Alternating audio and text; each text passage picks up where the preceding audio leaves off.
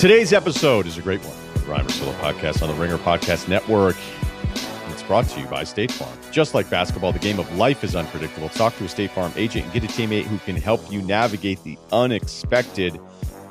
Ivy League canceling fall sports. I don't know. I don't know what's to be unexpected anymore, honestly, when it comes to some of this stuff. Scary stuff out there. Get a teammate who can help you navigate the unexpected. Talk to a State Farm agent today. The plan is Kevin O'Connor. We're going to talk some NBA stuff you may have forgotten about. And then my new favorite show, I got two favorite shows on television right now. It's Yellowstone and Hightown.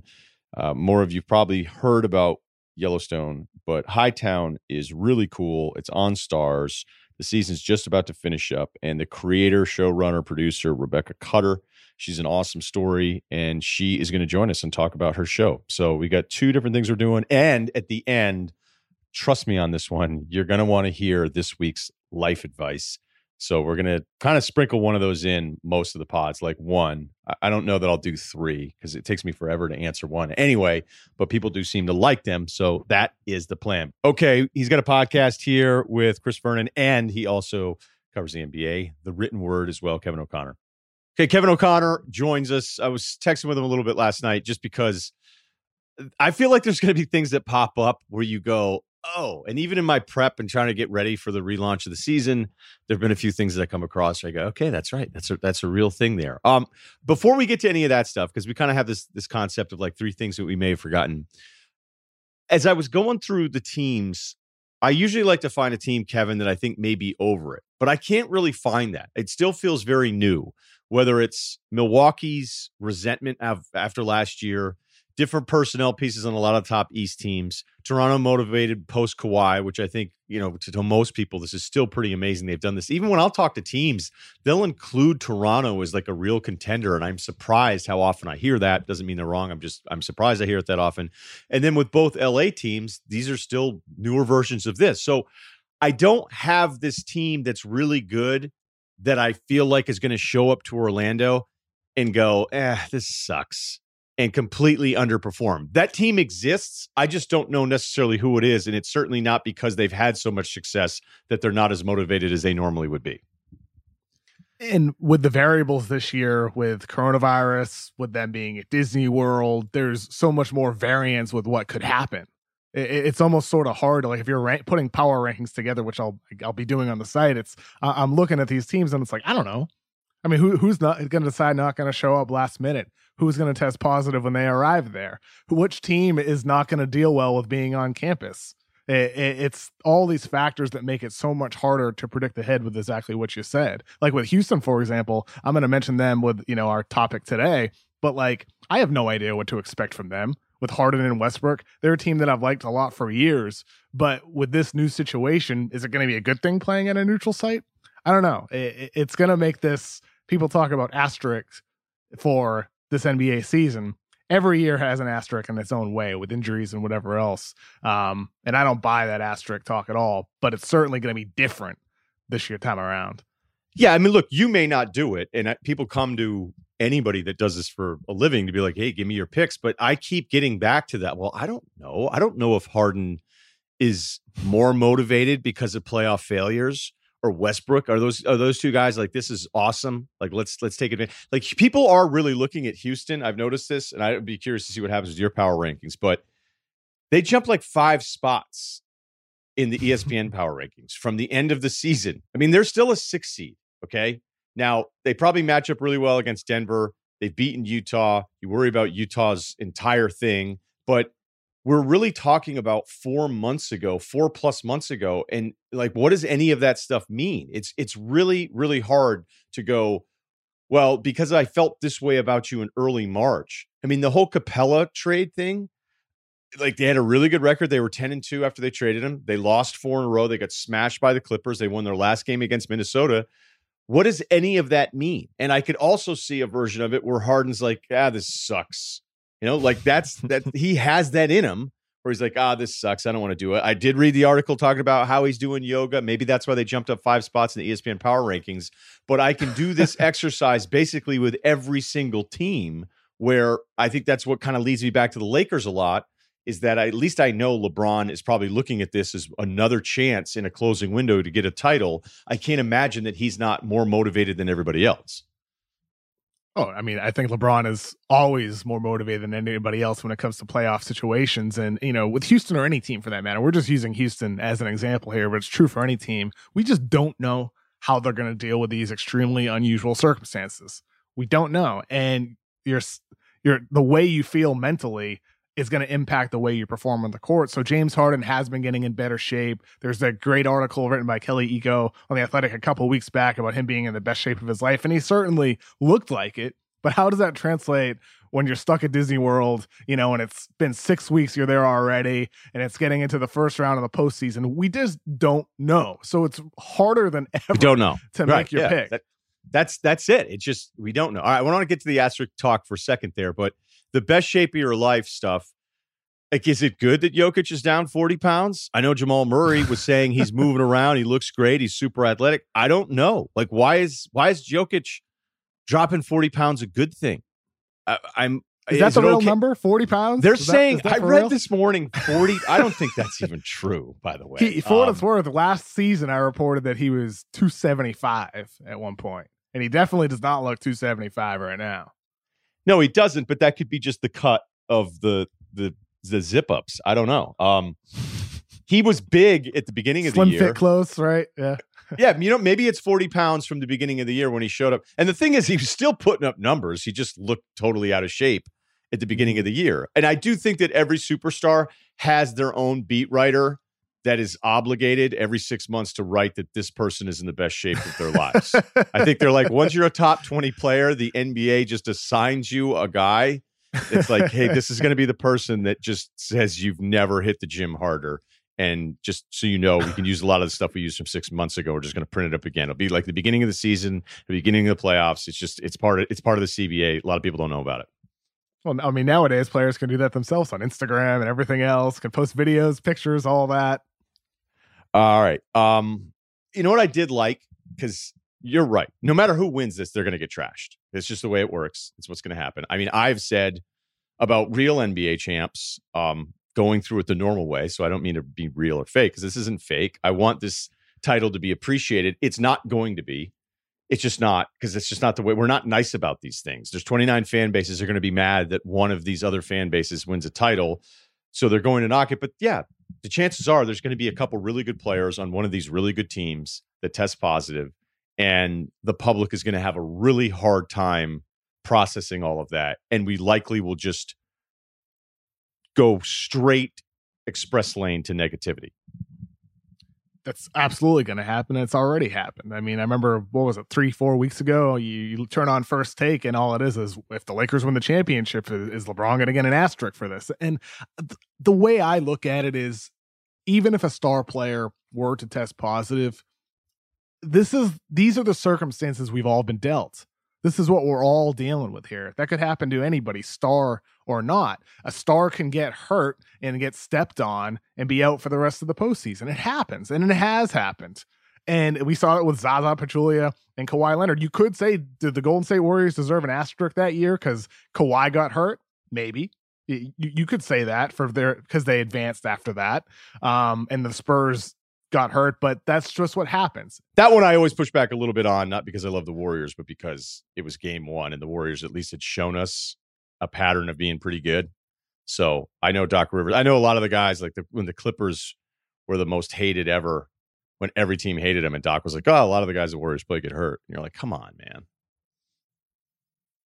Sure. And that's the thing, though. It's like you could pick something from each postseason and say, absolutely, they deserve an asterisk for that. And this year, coronavirus is something we're all dealing with. Every team's dealing with on that Disney campus. So if a guy tests positive as a star player, I mean, we'll see how I feel in the moment. Maybe I'll feel differently at the time if that actually happens. If it's Game 6 and Giannis tests positive in the Eastern Conference Finals, maybe I'll feel different. But it's the situation. And every team has to deal with it. Every player has to deal with it. And for teams, in conversations I've had, it's going to be treated like as an injury. You're out 2 weeks. You're out 2 weeks. Is it like no different than if you pull your hamstring? I mean, it's obviously different because it's a serious virus that's spreading throughout the world. But from a strictly basketball perspective, it's just the situation that we're all unfortunately in right now. And so if that's different, in terms of asterisks or not, we'll see how this plays out. Hopefully, and this is, true for the whole league and all the coaches, everybody there, hopefully they do an awesome job at this. And there's no, outbreaks afterwards when they arrive on campus. And that happens this week. Like FC Dallas with MLS, they had 4 or 5 positive tests on their team after getting to Disney World, or after arriving there 2 weeks ago. So hopefully that doesn't happen here. And we'll find that out sometime next week once this testing really starts rolling. I felt like there was a marketing pivot, though, where it then went from, how much will this champion be questioned? How much will they be discredited to actually, this is the most difficult championship to win because of the mental challenge. Like there was, and I'm not even knocking it. I'm just saying there was a real kind of funny pivot. Like Austin Rivers had said it, then Giannis had said it and was like, actually, this one's going to be the hardest. But it's just, we already know what's going to happen. People are brutal about this stuff with all sorts of different things. I mean, Derrick Rose is like, coronavirus is like 10 Derrick Rose ACL tears. That when he went down with the Bulls almost 10 years ago, Bill even brought up like, hey, what does that really mean for LeBron? I was like, come on, man, really? So I wonder if you had Giannis asymptomatic, test positive, Game 6 NBA Finals, if they'd be like, well, he looks fine. I hope not. I hope not. I hope not, Ryan. I'll just leave that one alone. One alone. Okay, let's do 3 things we may have forgotten in the months away from the NBA. I'll let you go first.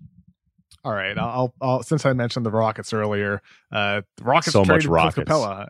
Yeah, they did. I mean, with they traded Clint Capella, and I know with Houston, we already talked about this. It's not that I forgot necessarily. It's just at the time the deal happened, and in the weeks afterwards, when they're playing PJ Tucker and Robert Covington at the 5 and 4 a lot, I'm thinking to myself, like, we're about to see one of the greatest small ball experiments ever. And that just has faded away, from the center of my focus with the NBA season comeback now. But now it's starting to pick back up for me. And I'm just thinking about the potential matchups for them and what Houston is actually going to do. You mentioned Denver.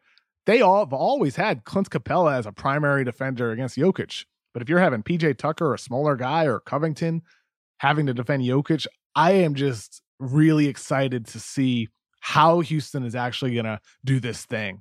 If they're just going to stick to their small ball ways here and play a bunch of guys 6'9" and under, or if they're going to roll out Tyson Chandler in certain matchups and certain situations and play with the rim running big that they have in the past with Capella or Nene and a bunch of other guys.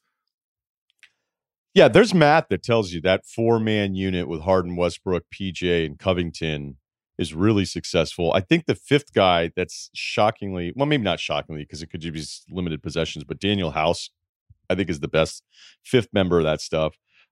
Denver played Houston 4 times.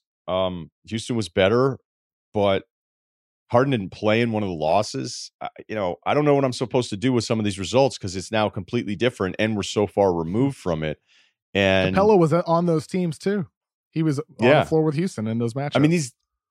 These are, when you're going back to October, like I'm really supposed to go, well, they got him in game 1. I mean, I don't know what any of that stuff means. So that matchup, I would think Houston would be okay with Denver. But then if they get Utah, I mean, we're still talking about a Houston team that was a 6 seed when the season ended. One of the ones that I keep reading about is when they beat the Lakers, when they went really small. I feel like the Lakers just got totally freaked out. Like if they had to play them again the next day, they would have killed them. But in the moment, they're like, what the hell is going on here? They were just so thrown off that I felt like that's why the Lakers lost that game, more so than that they just were incapable of matching up against this small Rockets team. Sure. And that's sort of the point here, like that you made earlier about how much does any of that mean? Probably less so than it does in a normal year when those October, November games don't necessarily mean much in April, May, and June. And for that, Lakers Rockets matchup, I believe that was at Staples Center. It was that Rockets victory. And for Houston, that's what I'm excited to see because they have this, training camp here for a couple weeks ahead of the season. What can D'Antoni install that's going to have them be an adaptable team? Or are they going to continue and just do what they've always done?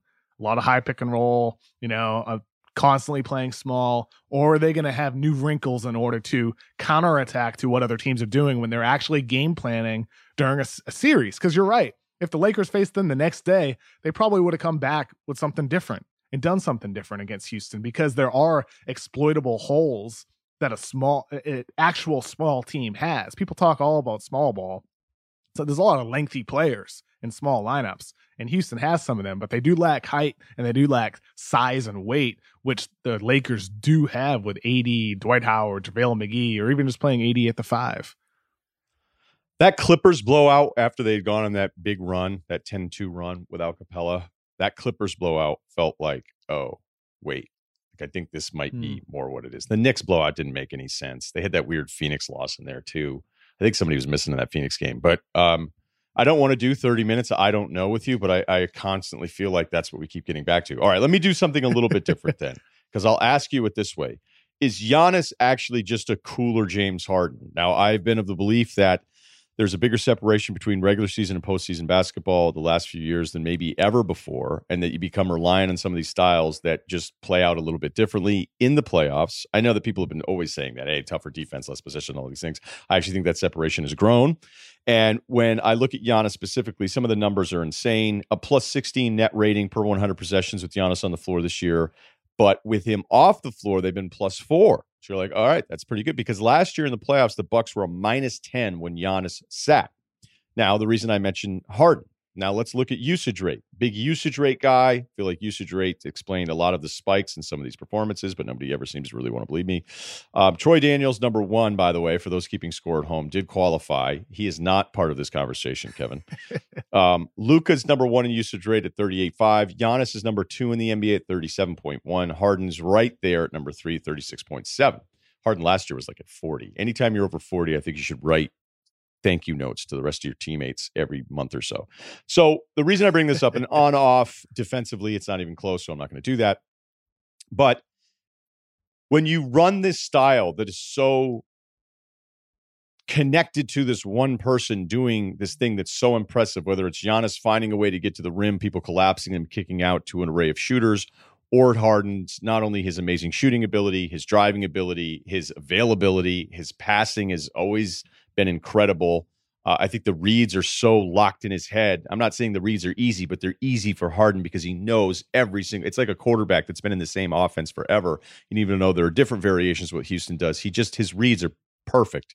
Do you think that there's a part of you that worries about Milwaukee the way I worry about Houston going, yeah, I understand who Giannis is. I get all of these parts of it, but there's a real regular season dependency on him for the other 4 guys that have not proven it with Milwaukee's very short run with this group. But in a lot of the same ways, we've seen some of the disappointment with different Houston rosters. In some ways, I'm with you. I've written about this in the past in regards to Westbrook. Those guys that have those super high usage percentages tend to fail in the postseason and usually fail early. But at least historically, a lot of those guys had to do it. With this Milwaukee team, to your point, like he doesn't have to do it necessarily. So being so focused on one guy is concerning. But I will say this, the difference between this year and last year, you mentioned how great they are with him on the floor. They're still pretty good without him. The fact that with Middleton, with Bledsoe being a bit better this year than he was last year, with some of their younger guys, whether it's DiVincenzo or some of their older guys like George Hill, being able to keep that team afloat without him suggests to me that if they're in a situation in which Giannis is really getting so much defensive attention that they gotta run stuff through others, that they can. And with this Milwaukee team, they are so great on the defensive end of the floor, number 1 in the league by far over anybody else. That gives me more confidence of them, in addition to the fact that they do have some other guys that can help out if Giannis isn't able to really run the show because of a certain way that he's being defended. So this is a little bit different than other instances, whereas like with Harden or with like Westbrook in the past with OKC, if that guy was contained, what else do they have? Milwaukee does have other answers. Okay. I like what you did there. All right. Your next one.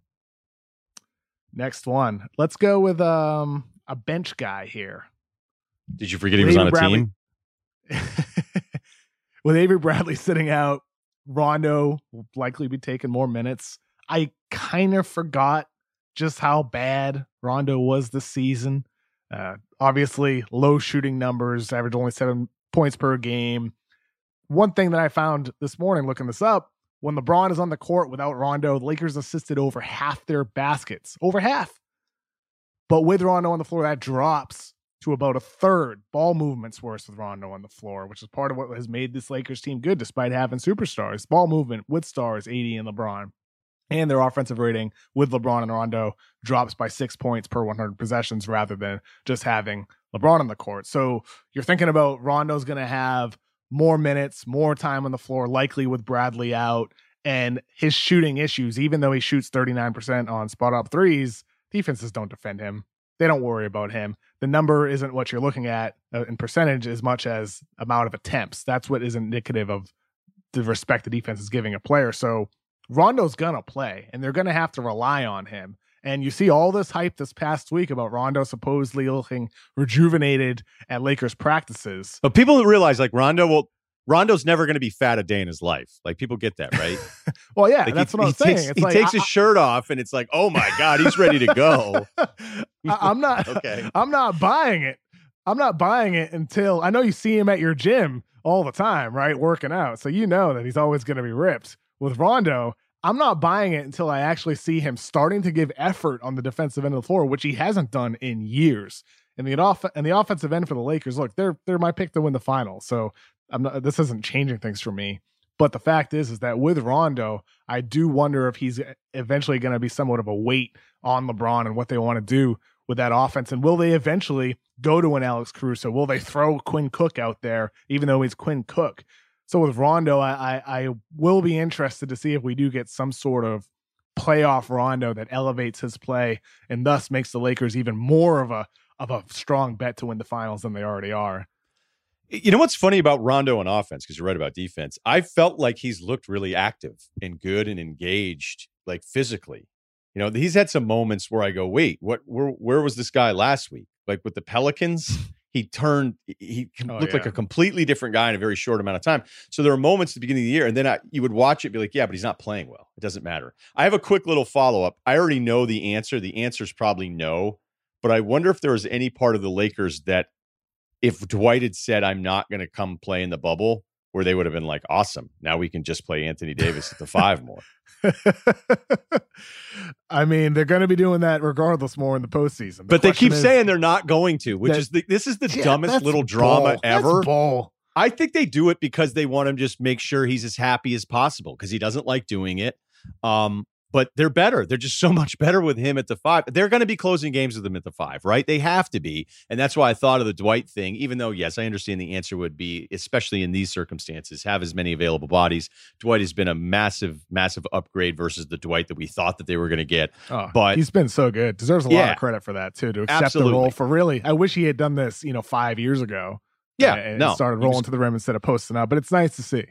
Yeah. LeBron also makes his world as easy as possible because everybody collapses. He and JaVale just clean up on this stuff. But I couldn't help but think if he had said, hey, I'm not coming, if Vogel and his staff go, okay, now we can play. Hey, sorry, Anthony, we have to play it to 5 way more now, but it's not going to happen.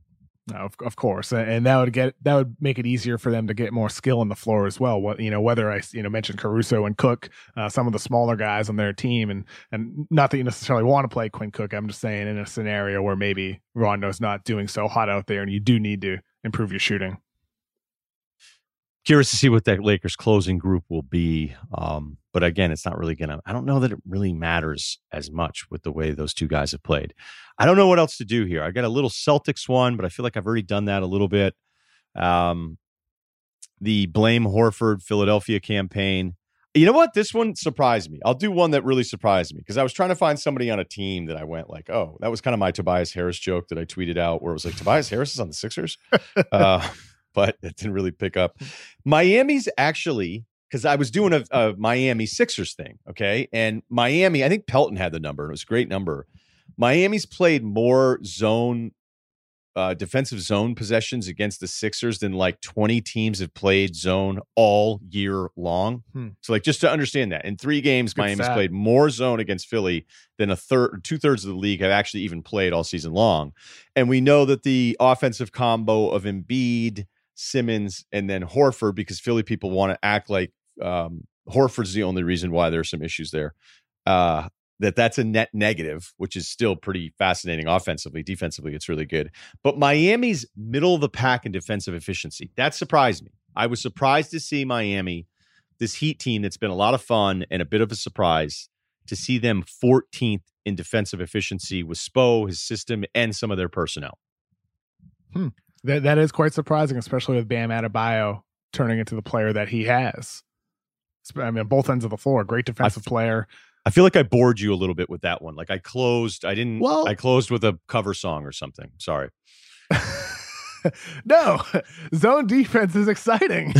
We're seeing teams do it more and more, and it could be something like a breaking ball for a team in the postseason. We're seeing the Raptors do it more often. Nick Nurse, I mean, he's not afraid to throw it out. He did it in the finals last year, going boxing one against Stephen Curry. We could see it more often this year. Boxing one. That was the ultimate respect. All right, your last one.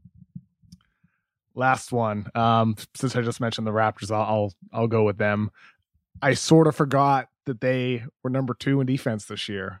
I knew they were top 10, top 5, but number 2, I kind of forgot that. And they were 5th last season, so they've actually been better this year. And I think one of the reasons why it might have slipped my mind here is because so much of the focus over the course of the season was about Pascal Siakam early in the year, putting up MVP candidate level numbers, even though he fizzled a little bit. Yeah, it did a little much better. Yeah. Still really good. Yeah. I mean, he was so off the charts those first, I don't know, few weeks of the, I mean, the MVP thing was a real deal. But like I said, kind of at the beginning, I don't know if I'm wrong by pushing back on NBA guys when we're just sitting around talking, and I go, there's just a few of them where I'm like, wow, another guy's including, hey, Lakers, Clippers, Bucks, Raptors. And I'm like, what? Because everybody seems to be very hot on the Celtics right now. And I would be hotter on them if I had seen them all play together more. And the whole season, despite some really good numbers from Boston, I don't know. I imagine Kemba's fine. He didn't look great after the return. Again, this is over 4 months ago.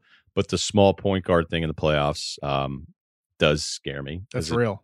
It's a real thing. Especially on defense. And what you just mentioned about we haven't seen Boston play together with Toronto, that's one of the reasons why I think so many people are hot on them right now, is because they do have continuity.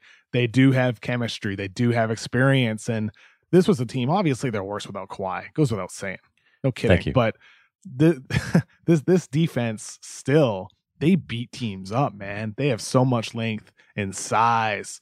Can play big with 2 bigs with Ibaka and Gasol, or they can go with just one of them. They can even go super small if they want to. Put Boucher and Siakam at the 4 and 5 if they really Boucher want. Stretch the floor on you. Yeah. I mean, like Toronto can play any different type of way they want to. And you're thinking about, just to bring this back to the beginning, we don't really know how this is going to work out at a neutral site here. And a team that does have this chemistry and experience together, maybe they have an edge over a team like the Celtics, who on paper are a better team. You think about what Jason Tatum was the last month and a half or so of the season. Think about what they could be with Kemba Walker being fully healthy, not dealing with that knee problem he had. On paper, Boston is better because they have that those star scorers and a really good defense. But Toronto does have what a lot of teams don't have here, and that's experience and chemistry together. Yeah, and like we did that thing with JJ months ago where he mentioned how amazing Toronto was defensively on their closeouts and defending rotation. And I was like, no, keep going. Like, tell me exactly, because there's always these moments where if you're lucky enough to talk to somebody that's really doing this for a living, and I think you're going to agree, there's awe when Toronto was talked about with Nurse. It makes me go, oh, I'm not doing a good enough job understanding everything they're doing because this guy's a lifer and this is a 30-year career, or this is JJ Redick who's played in the league over 10 years. And he's like laughing a little bit about how amazing they are at some of these defensive concepts. And it pisses me off when I'm like, oh, I wish I recognized this as quickly as you guys did. Sure. And I interviewed David Griffin for the Pelicans video I did a couple weeks ago, and he brought up Toronto. I mean, obviously everybody wants all to the be time. The champions. Yeah, everybody brings them up. And and it's not just because they won. Right. And you would agree. No, this isn't just because they just won the title. Go ahead. It's because of the way they did it. Yeah. It's because of the way they won with size on the defensive end of the floor. It's because of the way Nick Nurse coaches, and even during the regular season, just always comes with a different game plan. It's almost more like an NFL team, week to week, game to game for the NBA. It's very unusual. Most coaches tend to stick with their system over the course of the regular season, and they roll with it, very little game plan and game to game. But the Raptors do it differently, and that's because of Nick Nurse and that staff there. I mean, people... Like you said, it's not just because they won the championship. This isn't like with Golden State and people are like, oh, we should go small. Let's do what they do with Draymond Green. Let's get two Hall of Fame shooters in the backcourt, yeah, exactly. With I Toronto, love that it's one. like, oh, maybe there's something different here that the Raptors have sort of innovated when it comes to game planning because of Nick Nurse. Good stuff. You can follow him at Kevin O'Connor NBA and promote whatever else you got going on here at The Ringer. Started a new video series on the Ringer's YouTube channel called The Restart. Last week we did a video about the Pelicans and the postseason play-in tournament, and this week we talked about the Wizards. Beal dropped out and talked about how this is a team that right now nobody wants to watch, but in the coming year or so we're going to find out if they're going to be the next contender or the next team to blow it up, with Bradley Beal turning into the star that he has. And you and Verno have the podcast coming out which day? Tuesdays and Fridays, me and Verno. All right. Sounds good, man. So check out those podcasts, and we'll probably talk to you once the season gets started. Thanks, man. Looking forward to it. Thanks, Ryan. All right. Thanks to KOC. Let's talk about Mack Weldon, because I wanted to. Oh, no, it's also an ad. But hey, that's cool because they've been on my mind. Mack Weldon makes the most comfortable underwear, socks, shirts, undershirts, hoodies, and sweatpants that you'll ever wear. Their mission is to make sure that all your basics and beyond are smartly designed with premium fabrics, and shopping for them is easy and convenient. And you know what joggers are in right now? It depends kind of on your age. If your body type, if you're hitting it right, some of the different stuff that you see girls doing on Instagram, don't be afraid, guys, to do some of that stuff. You throw in a pair of joggers, you're going to hear compliments. It's just math. But Mack Weldon brings it on the jogger side, and you don't have to take out a home equity loan. That's the other part that's nice. And you know what I like? I like their t-shirts because sometimes I just want to throw on something that's not compression. Although, again, shout out to any guy that's wearing a compression tank to Kroger's. But what I like about the Mack Weldon shirts is I'll just throw one of those on to work out, and it kind of feels like, just getting back to the basics, and it's just so comfortable. So Mack Weldon, they even offer a line of silver underwear and shirts that are naturally antimicrobial, which means they eliminate odor. They want you to be comfortable. So if you don't like your first pair of underwear, you can keep it and they'll refund you. No questions asked. You just keep the underwear. Say, hey, it's not for me. So what's stopping you from just doing an order right now? All Mack Weldon products are great for working out, going to work, going on dates, and just everyday life. Hear that, guys? Dates. Like, hey, what am I doing this weekend? Well, I wasn't going to go on a date, but my Mack Weldon Henley showed up. So look who's grabbing an Aperol spritzer. The folks at Mack Weldon have even created their own totally free loyalty program called Weldon Blue. Level 1. Oh, damn it. I don't have access to this. Level 1 gets you free shipping for life. And once you reach level 2 by spending $200, Mack Weldon will start giving you 20% off. I'm having a hard time even reading this. I'm so excited. 20% off every order for the next year. So here's how you do it. For 20% off your first order, you don't even have to be level 2. Visit MackWeldon.com. Enter the promo code Ryan Russillo. That's going to be a tricky one for you spellers out there. That's RYEN. That's right. My parents did it. RUSSILLO. So that's Ryan Russillo. You go to MackWeldon.com, promo code Ryan Russillo for 20% off your first order. I've mentioned the show Hightown before. I just really like it. It plays a lot of the beats that you would expect in television dramas on premium. But this just works. It works better. It works different. It's just it obviously, and I'll explain it with Rebecca, who is a show creator. Again, Rebecca Cutter, Hightown show creator. The finale airs on Starz this Sunday.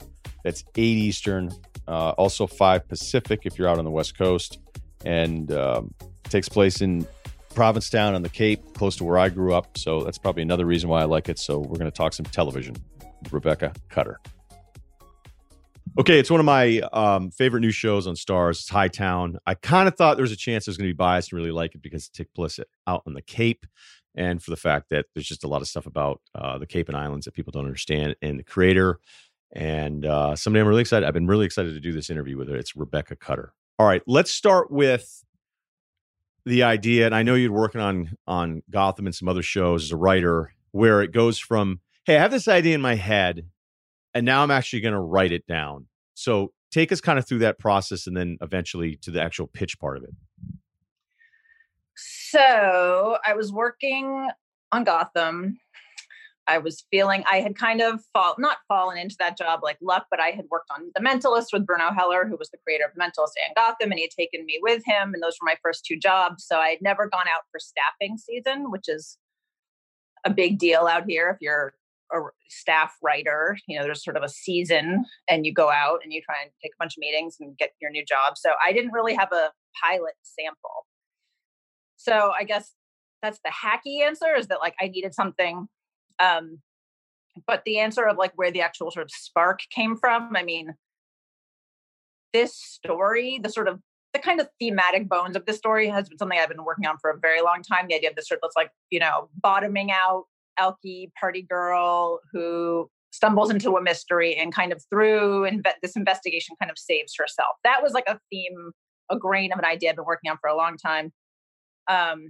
And then my father-in-law was a fishery service agent. I grew up going to Provincetown and married to a man from Cape Cod, sobriety, bunch of those elements. So that was also the background noise. But then I just got the idea one day driving of Jackie Quinones, this sort of hard partying lesbian fishery service who's a year-rounder in Provincetown. And from there, I was like, I'll figure out a fucking mystery. But once I had her, I was like, that's a show. But I didn't pitch it to anyone. I just wrote it. And I just wrote it thinking, like, I'm just going to leave it all on the page. And this is just to have a sample to show my voice. And I didn't think in my wildest dreams I was ever going to sell it and see it on TV. So when I finally gave it to my agents at CAA, I was like, this is just like a little sample thing I came up with so you can get me my next job. And they're like, oh no, we can sell this. So then I was like, oh, that was like a very pleasant surprise to hear that. Wow, good news, Yeah, right. I was like, okay, so you say, let's see. And then they sent it out to producers, and Jerry Bruckheimer TV read it, and Christiane Reed there went over the moon for it, and it was their first premium cable thing, and she just really wanted to do it. And then we went out and did it's called a drop-off pitch, which is just like a 10-minute pitch, and then you give them the script afterwards to read. So there's probably maybe more on the pitch thing, but I want to stay with the idea first, because I think we all understand, and you more so than people that are just consumers of this, that there are certain beats, there's almost certain rules, and there are rules because it seems to be what the audience consistently wants. Like when you really try to bend things, and I'm going to try all these different things, and usually the feedback you get would be like, this doesn't really make any sense. There's a reason there's 3 acts. There's a reason there's all these different rules. But with you going with Provincetown, for those that don't know, is basically in the summer, it's like a gay escape. It just is. I remember as a young kid, the first time I walked through it, I was like, whoa, what's going on here in the summer? But the fact that you have the local element to it, which is something that I've always had to explain, my entire life, I am from Martha's Vineyard, massive eye roll. Think we have butlers in a yacht parked out front. And you're like, you just don't understand. Yes, the real estate is worth more, but it's just the year-round part of it, the wintertime. I'm so glad you did this, because even though, the pilot takes place at the beginning of the carnival and in the tourist season, there's just so much more to these areas. And it's like people don't ever want to believe those other 9 to 8 months exists. Right. Yeah, that was really important to me. I mean, I think, and I grew up, my parents had a place there. We went every summer. I've been going since the 70s to Provincetown. But then, I married a guy from Brewster, and he always gets mad because he hears me say that. And he's like, you make it sound like I introduced you to the seedy underbelly of Cape Cod, which he certainly did. And his parents live in a nice place. It's beautiful, but it's completely different going there in the winter. And it's frankly, it's a little depressing. It's isolated. It's cold. Everything's shut down. It's not the same place. this employment is very seasonal. People make all their money a lot of people make all their money in the summer and then have nothing really to do all winter. And I remember, my parents were in the field of alcoholism. So but I remember always hearing growing up that like alcoholism spiked, like it's really bad in the winter. And there was always like a heroin problem in the winter in like the fishing fleet. So there was a lot of, I think that dichotomy of like this most beautiful place in the world, this wealthy touristy place that's a party versus the sort of bleaker other side of it. That was a very important thematic thing for me, that we're exploring both sides of a thing. Yeah, I remember I took one winter off from college and I decided to stay and work construction, and I worked a door at a place, and the male female ratio is atrocious too, because it's a lot of construction guys.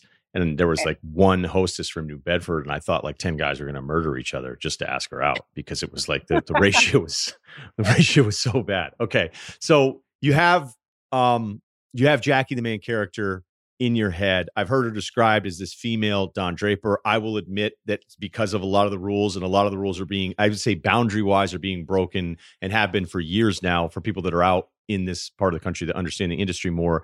But you're thinking, okay, I'm going to have a cop, but she's not even a cop. And then you make her marine fishery, which I think was really important, because if she was a cop, then it would be different. So when you started trying to make this powerful female, like non-traditional character, do you think that the industry is in this place where it's like, that's great, it's so different, I want this? Or it's like, hey, great concept, but how many people are actually still going to watch something that's being presented so different from so many other different TV shows? Right. I try never to like second guess what the industry is going to think of something, or like even the audience, just because for me, I'll get really stuck in my own head. So I just saw her clear as day. And I'm like, well, that's my marching orders. Like I have to just write that character. So I mean, everybody that read it, well, I won't say everybody that read it loved it, because only one network tried to buy it. So obviously, 8 other ones didn't like it, or didn't like it enough. But I never heard that as a criticism. Everyone always said like, this character feels really fresh. It was never discussed like, well, could she just be straight? Or like, well, could it be a guy? I mean, that was never the response. So I think people were ready when they were ready. And also because it was a spec script, it was already written. It's different when you're selling an idea, I think, because then everybody thinks they have 2 cents to add. Right. But when it's a script and it works, it's much harder to just give a note to give a note, because if it's already working, you're not going to fuck with it too much. The other thing that I've noticed is that I find myself having sympathy for the bad people and despising the good people. And that's not easy to pull off. And, you don't want to sit there and feel like sorry for the gangster. And the way you kind of have the cops balance each other out, like there's good cops and bad cops, but it feels far less, not like you could sit there and say, oh, hey, I'm going to do this thing where you're struggling with who you sympathize with, but it feels very natural and not forced at all. Did you do that consciously to have that kind of? I totally didn't, is the funny thing. No kidding. So I'm glad it worked. Well, no, I knew Ray. Who's your lead detective on this, Ray Bruzzo. Right? Yeah. So Ray is the narcotics officer played by James Badgedale. And I knew that he would be sort of polarizing, right? Like he does pretty shitty things. Yeah, he sucks. I mean, he kind of sucks. Yeah. He kind of sucks. But then I think you kind of are rooting for him with Renee. I think people fall into the romance of it and are rooting for them. And I think he's fun to watch. But yeah, it was very conscious that he was not a good guy.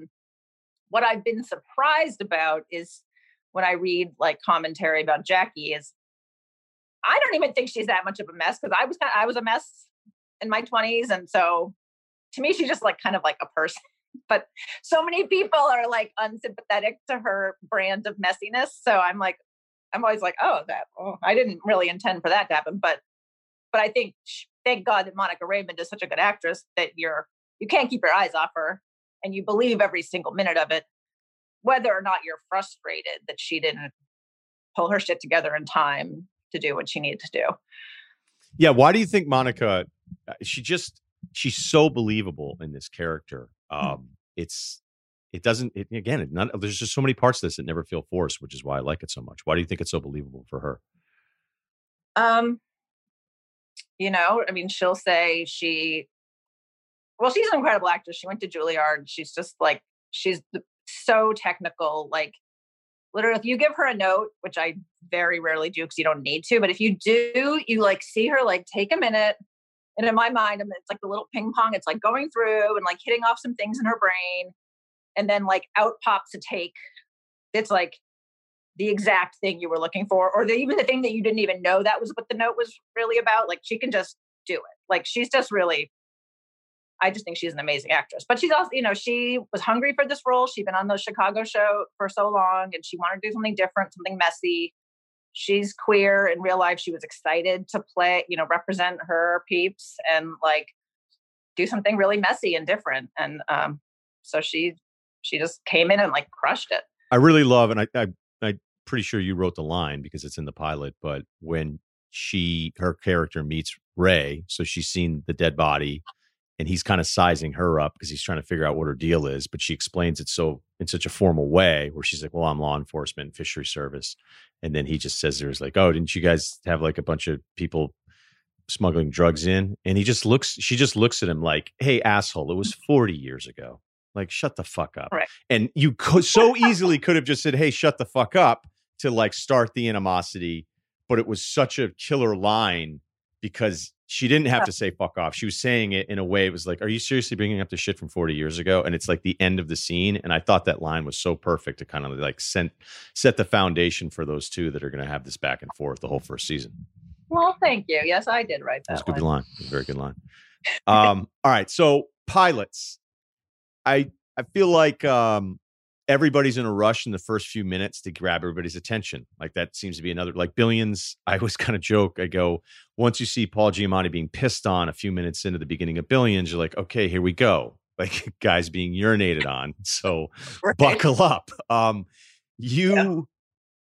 We start, and for those that, this is the spoiler alert part of this, but immediately somebody's killed. And it kind of sets up everything for season 1. But you have Monica's character like already going to rehab by episode 2. And I thought, oh, well, then again, I could like, clearly she's going to fuck up again. But did you have a hard time with how quickly you wanted to try to have her turn her life around? Or was that knowing that the way the stories go, as you said, this isn't always a straight line here for sobriety? I almost felt like, in a way, I was like, man, they already are going here with this beat. This feels really early, but now it makes sense. Right. Well, I always knew that, somebody said once, like, this show is a Trojan horse because you're actually doing like a character study of a lady getting sober, but like you're sneaking it in with a crime story. So I always knew that the kind of her investigation and her sobriety were like going to do that the whole season, and like that one would affect the other. But my original idea of the pilot, and I think because I've worked in network television, was that Jackie and Ray had to be teamed up by the end of the pilot. And there was a version of the outline where that happens. Like at the end of the pilot, she's like, I've figured it out. Let me join your team and I'll tell you. And I'm just glad you didn't do that. You know what I mean? It sort of happened, but it's right? so much more organic the way that you do it, where you could see notes, somebody saying, no, they have to be in like more scenes together because they're like, I think 20 minutes before we even meet Ray. And I was like, that's cool. Like, I like that we haven't met Ray yet, but sorry to interrupt, but go ahead. Yeah. No, it's fine. My friend Molly, who was a writer on the staff, but I was friends with her before. And I joke because like in the first version of the script, like I was going to have Jackie find a TBD fish clue at the crime scene that at the end she figures out and tells Ray. And I was like, Molly, we need to come over. We're going to figure out the TBD fish clue. And like, so she still breaks my balls about TBD fish clue because I never could come up with it because it's the wrong idea.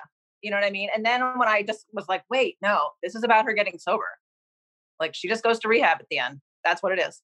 And I think it makes the show feel different because you're like, oh, it's not 100% just a crime procedural. There's, a big part of it is this emotional arc that she goes through. But yeah, it is. It's a little hinky. Like it's not what you're expecting in terms of the crime, but yeah. Did you have a rule being from Mass about people trying to do the accent? Yeah. So Rachel Morrison and I, who's the director of the pilot, she's also from Cambridge.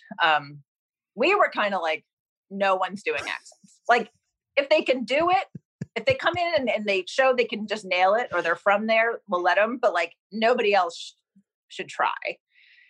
And then you find out that like every actor just wants to do a Boston accent, and it's so hard. Like, you just can't. Like, there was a guy, I go, where are you from in real life? He goes, Colorado. I go, great. Just give me your best Colorado accent. Like, you don't need to do it.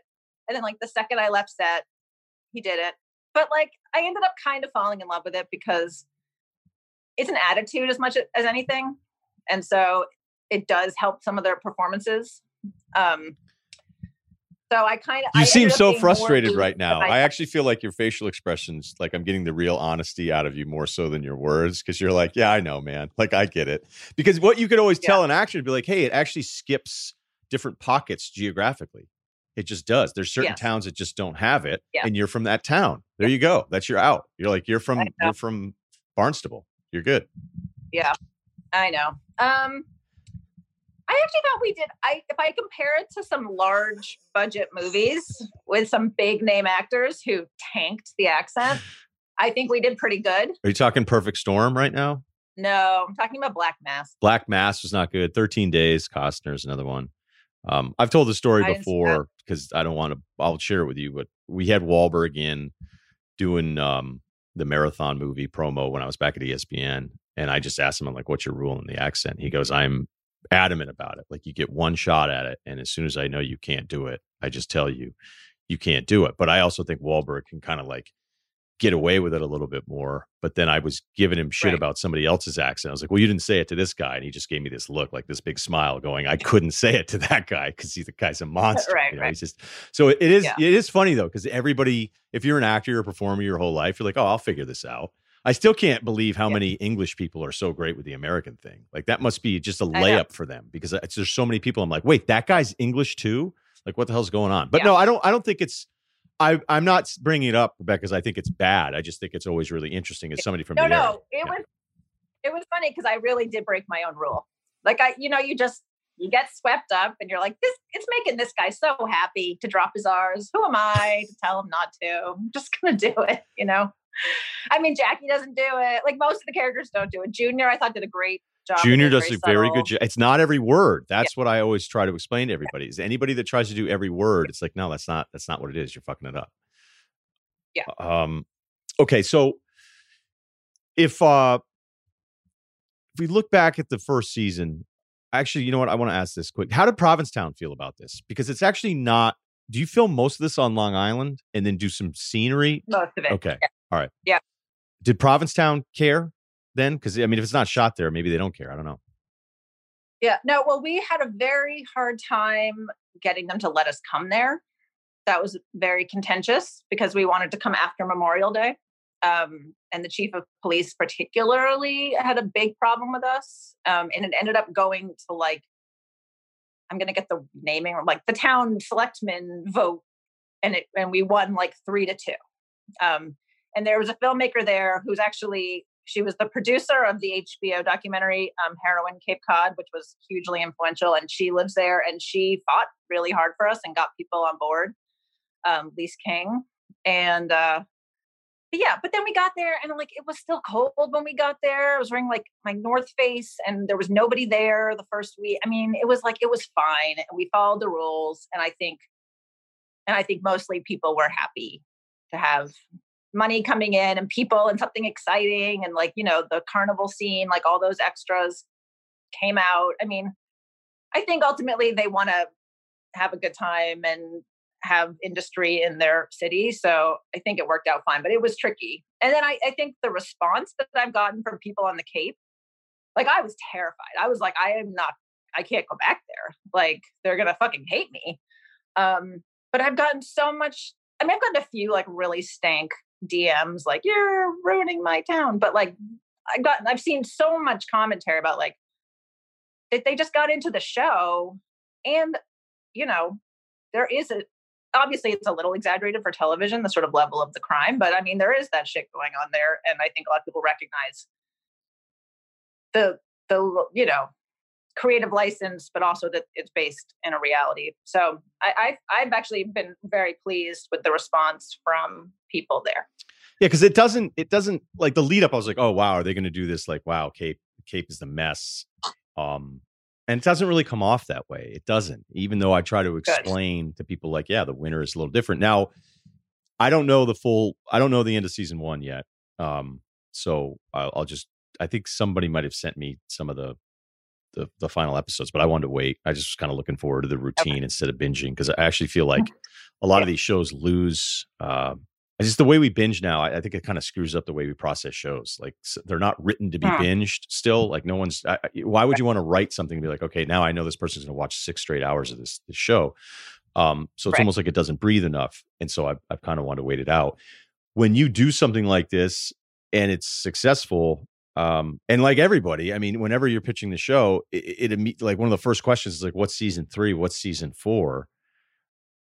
Now that it's worked, like, how far in advance have you thought out the rest of this? Because that, I would think, is the part where it gets a little scary, because you're like, all right, we told this great Cape story. Now what are we doing in season 2? Like, they go to Bourne. Season 2 is written. That's tell good. You. So I feel pretty good about that one.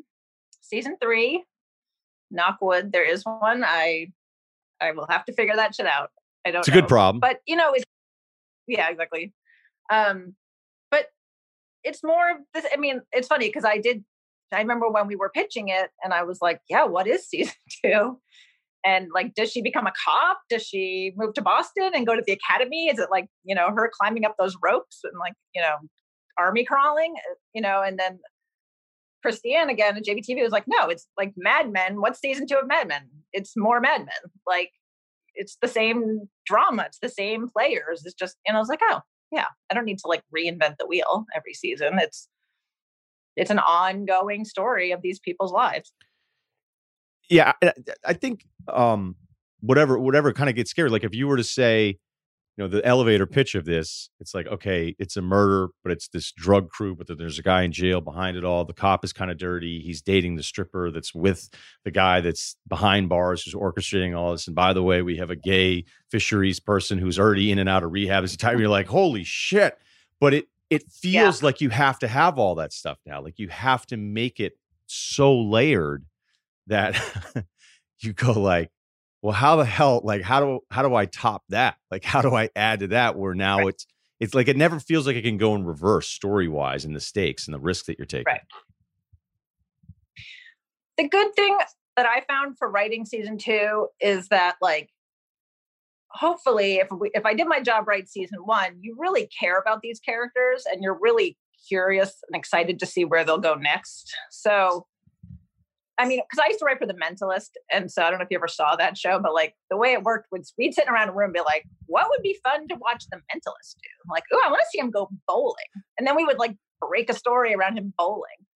So like, not that it's the same thing, but like, do you want to see Jackie in a committed relationship? Like, what does that look like? You've never seen that. Or like, you want to see Ray doing some, I don't want to spoil anything, but like, you get invested in the characters to where them doing different sort of emotional things and real life things feels exciting.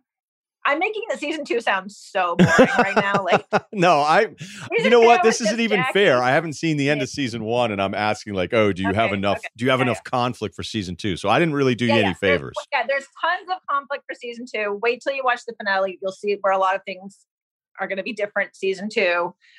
But yeah, season 2 is 10 episodes instead of 8. So yeah, there's plenty of stuff.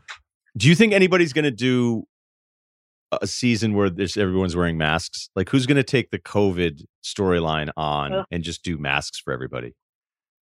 I think the medical shows will, but I read somewhere that like all the medical shows are like throwing out everything they had and we're rewriting. There's going to be so many bad mask storylines in television. So terrible. Yeah, I'm actually debating because season 2 takes place in the fall of 2019. So you're just going to miss it. You're just going to miss it. So we're doing a winter thing then. So that's season 2. Yes. See, the great thing too is you have a highway on the Cape. So if you have any storylines you could be like, well, they can at least get on a highway and go somewhere else. Yeah. Perfect. There you go. The finale is this Sunday on Stars. Yep. Mm-hmm. And all right, look, I hope you had fun. I really enjoy the show. I know how hard this is and how much work you put into it. So thanks for taking the time, Rebecca. Thank you so much for watching and inviting me on. I'm really happy I'm glad that you, as a Martha's Vineyard guy, is into it. That means a lot. So, and we hated Provincetown anyway growing up because they're a big rival in basketball. So, there you go. You weren't going to offend us. I'm just kidding. Fuck them. All right. Okay, yeah. Hopefully you'll check it out. Go back and on demand some of that stuff if you have Stars, because I really like the show. So trust me on this one. We have some people asking to do a Yellowstone recap. I don't know. I guess I could. I just finished up David McCullough's Panama Canal book. I don't know that I want to recap it because I just finished it and it's good. It's not my favorite book ever because it has some slow moments. When you're like 50 pages of mosquitoes, you're like, okay. Although the way they took care of the yellow fever. You ever get the yellow fever, Kyle? I don't think so. Any STDs, anything like that? Mono. Well, they call that the kissing disease. Yeah. That's an old school reference. But I didn't know that much about the yellow fever, but what they did down there in Panama. So I guess I could recap it. There's a guy, Noah, who works at The Ringer. He and I were talking this past week, and he was like, I love your history recaps more than anything. Like, they wanted me to do a history recap pod, but I also know what's going to happen is that if I really bill it as a side project where I read a book and then once a month just do a 30-minute summary of it, you think NBA Twitter's rough? You think Rockets people are after? You think tax bracket Twitter's tough? Wait until you get into historical recap Twitter. Like, hey, that's not the Hay Treaty, dickhead. That was a revised edition treaty, which meant that all cargo was taxable. I don't know if I want to deal with that. I'm not a history expert. I just like reading books about it. So, I don't know, TBD on that one. Because then I also, to do it right, I know what I'll do, Kyle, is I'll sit there in my dining room and I will open the page to page 1 and I'll start flicking through again, trying to outline, do like a nice written out timeline of the best way to properly recap it. And I don't know if I want to do that. I definitely didn't want to do it with Rockefeller because that was even longer. Did I lose you? You? A one-off on like a book that is going to crush. I should have done it with Mayflower Philbrick, but I don't even know. Yeah, I don't know. That book is probably my favorite history book. You know what? I'm going to do a Philbrick right now. I'll do Yorktown. Washington, boats, Prestige Worldwide. I'll recap that one because it's a shorter book, and Philbrick kind of gets to it a little bit quicker than Chernow and McCullough do, which is just a style thing. But that's what we're gonna do. All right, enough of this. Life advice. We got to come up with some sort of sounder for life advice. Can we do that, Kyle? I'm going to send you something. I'm going to send you. To take a shot in the dark, or are you going to send me something? No, you know what? Go to my go-to. We'll edit this in after. So right before we read the first life advice, I want you to always play Ben Affleck's speech in Boiler Room to the kids, where he's like, "I'm a millionaire," but the part where he throws his car keys, he's like, "Cabriolet." All right, I'll get on it. Yeah, but to have the car key line in there more so than any of the other stuff. Okay. You want details? Fine. I drive a Ferrari 355 Cabriolet. What's up? I have a ridiculous house in the South Fork. I have every toy you can possibly imagine. And best of all, kids, I am liquid. So, now you know what's possible. Let me tell you what's required. All right, now I'm motivated. Okay, this is, we're going to leave some names out of here. This is a tough one. This one bummed me out just as I read it. And it got sent late at night, or it got sent maybe early in the morning. You always wonder when you're getting 3:30 a.m. emails. You go, uh-oh. Like if you're emailing Kyle on the Life Advice feed at 3:30 in the morning, you're not going to get the help you need, probably. Okay, but this looks like a 6:30 in the morning. So this was just dominating the guy's day. He woke up. We're going to leave names out of this. You're a sports guy. So here's the email. You're a sports guy. Here are my stats. I'm 33. I work for my father, a family's pizza place started by his father. I'm very single. I know what you're thinking already. Probably fat, unmotivated, has a no-show job, and rides his dad's coattails. Wow. You went like bunny rabbit on us at the end of 8 Mile, you know? I am a fucking bum. I do live in a trailer with my mom. I wasn't ready to think any of those things yet. When I think nepotism, I don't think pizza first, to be honest with you. Pizza's not the first line of work where I go, you know where nepotism really pays off? That's in the fucking pizza business. All right. This is true. Many of my counterparts in similar situations, but I, even at my most critical, wouldn't lump me in with them. All right. So a bit of an elitist at the pizza place. While I am unmarried, I do own a home. We're going to leave out the town because this gets pretty weird. I make a very reasonable wage. I put in nearly 60 hours a week. I'm also finishing up an 80,000 word manuscript about my favorite rock records and how I, as a millennial, came to love rock music, vinyl, and the people who introduced me to the bands I love. Quarantine has not been idle time. I even managed to maintain my reasonable weight, 5'10", 212. Stocky. I'm gonna categorize you as stocky. Despite losing access to the gym and working with pizza all day, I'm a little rough around the edges, but not the typical slob whose father owns a pizza joint. I feel like the father-son pizza duos are just getting shit on. The whole concept of them are getting dumped. But here's a couple things I'm noticing in this paragraph.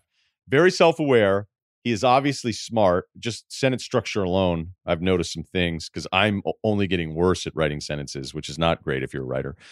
And then in his spare time, just banging out manuscripts on the history of rock music and what it means to them. So this guy is smart. He works hard. He's stocky.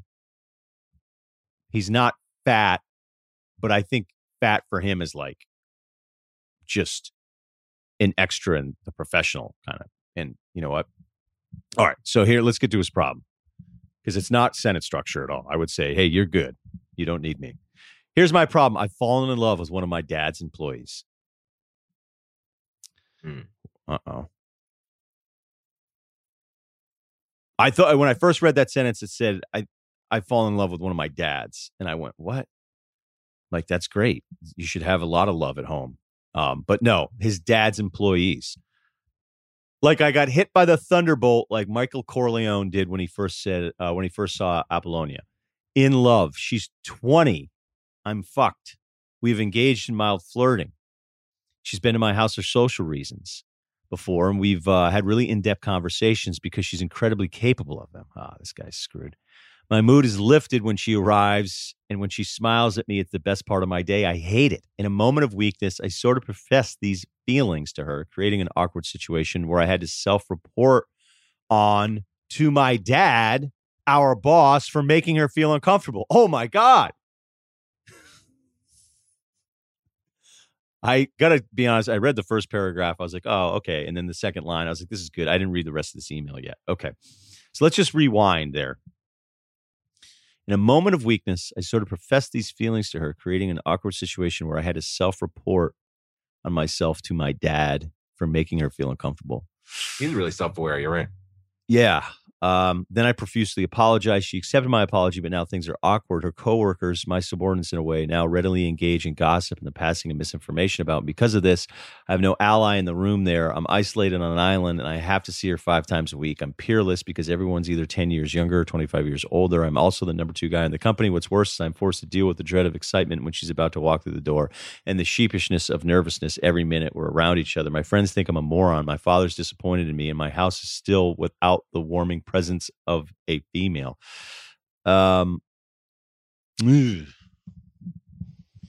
This went from great sentence structure to self-awareness to a tad creepy. You said on the pod with Bill in April, quote, if you aren't doing the thing you've been putting off right now during all this shit, then you aren't ever going to do it. I started to kick into high gear on my book because of that advice, and I'm confident I will find a publisher. I know you have something good for me here. Okay. Yeah, well, good luck on the book. This one's tough, man, because I don't want to be insensitive to the work part of this where, you know, it's also a pizza place. So it's not like she works in a different department of some massive corporation. So you're going to be around her all the time and you like her. But the number one thing is you can't make her feel uncomfortable, right? So it sounds like she's accepted the apology and now you're good. But I think the only way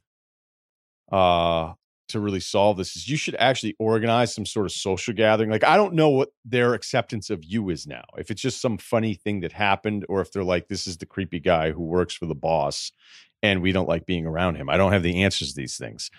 But I would hope, as long as this has only been just, hey, I kind of like you, and she was like, peace, you're 33, I'm 20. It's not happening.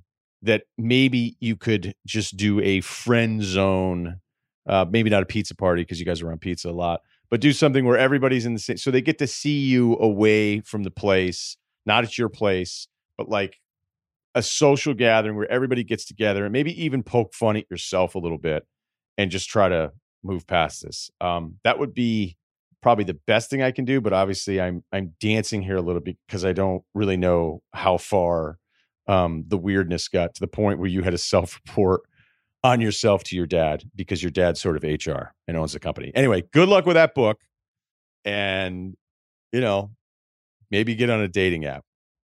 Somebody who really likes rock music. All right, that's this week's podcast. We will be back next week. Please subscribe, rate, and review the Ryan Russillo podcast, part of the Ringer Podcast Network. Have a great weekend, everyone.